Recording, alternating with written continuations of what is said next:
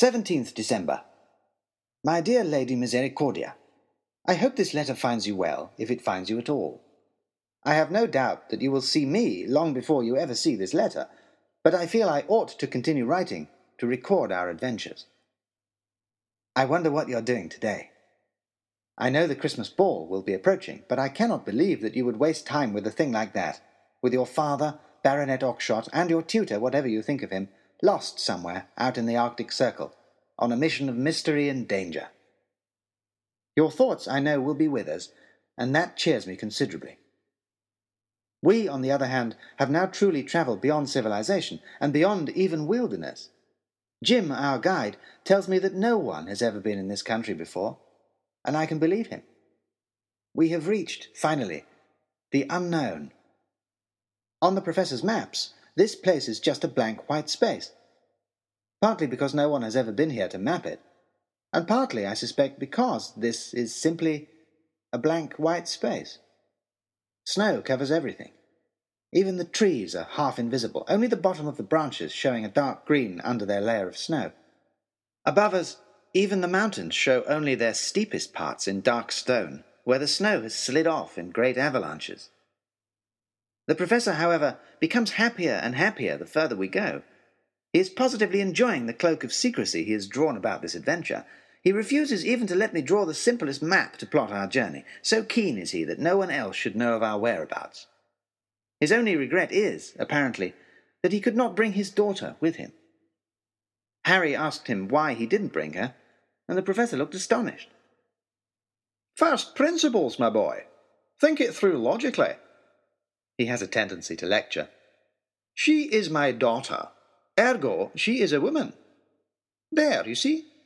Science tells us a female could not take the strain of a mission such as this. The mental strain alone would be too much for their nervous systems, let alone the physical challenge. It's simply obvious. But, Professor, protested Harry, women are no strangers to mental strain. Do you not think that sitting at home, wondering how and where her father is not placing immense mental strain on your daughter? But the Professor would hear none of it. I must say, although I lean towards the Professor's opinion, I rather admire Harry for his independence of thought, liberty of spirit, and willingness to argue for what he believes. All the more so given the Professor's actions this morning, which have made me wonder a little at what kind of errand he has led us on.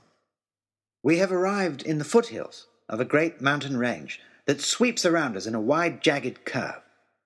We must cross this mountain range, says the Professor, to reach our goal. To that end, he had Jim lead us into a narrow valley, running down from the peaks above, at the bottom of which was a small river. It was at the river bank that the Professor unveiled his great surprise, for packed away in our supplies were 2 collapsible boats.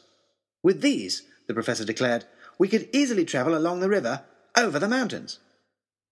We stood and stared at the Professor, beaming at his boats, and I felt I had to point out 1 or 2 minor flaws. Professor, I said, the river flows down from the mountains. That means we would have to travel up river against the stream. Up, probably, steep whitewater rapids and even waterfalls. Also, and more importantly from a water travel point of view, the river is frozen quite solid. The poor Professor looked so disconsolate at this that I almost regretted having said anything. Harry in particular looked daggers at me. But there was nothing for it. The river was nothing more than a curving sweep of thick white ice, and the boats were useless. Could your steam sleds climb it? Asked Lord Daunt.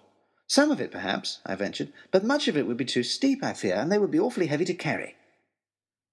Well, this is a very fine mess you've gotten us into, Professor, growled Oxshott. It's no good just standing around and complaining, you great oaf, snapped Harry. I don't see you having any bright ideas to get us out. Oxshott stiffened at this, but before he could do anything rash, I spotted something else among the Professor's supplies. The Baronet might not have any bright ideas, but I think I might, I said. Professor, those crates labelled atmospheric conditions measuring balloons, what's in them? What was in them was, unsurprisingly, atmospheric conditions measuring balloons, enormous silvery balloons made of some resilient rubbery material of the Professor's own devising, extremely strong but extremely light, along with canisters of a powerful lifting gas again of the Professor's concoction. The balloons were designed to lift scientific devices high into the atmosphere to measure weather conditions, and if they could carry all that equipment, could they also carry us?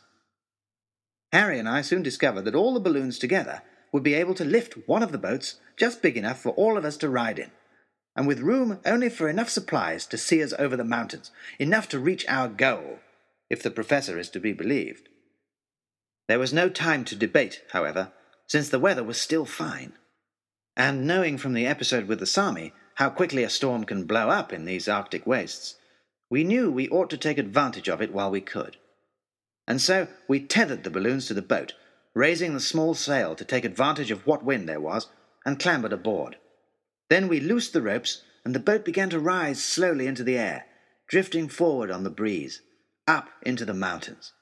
We waved goodbye to the frankly astonished Jim, who would return to civilization on one of the steam sleds. He disappeared behind into a single dark dot on the snowy wastes, and we drifted in among the mountains themselves. But I must go now. The wind is rocking the boat, and we must all look to its balance. Yours, floating over the top of the world, Timothy Hope, Esquire, Tutor.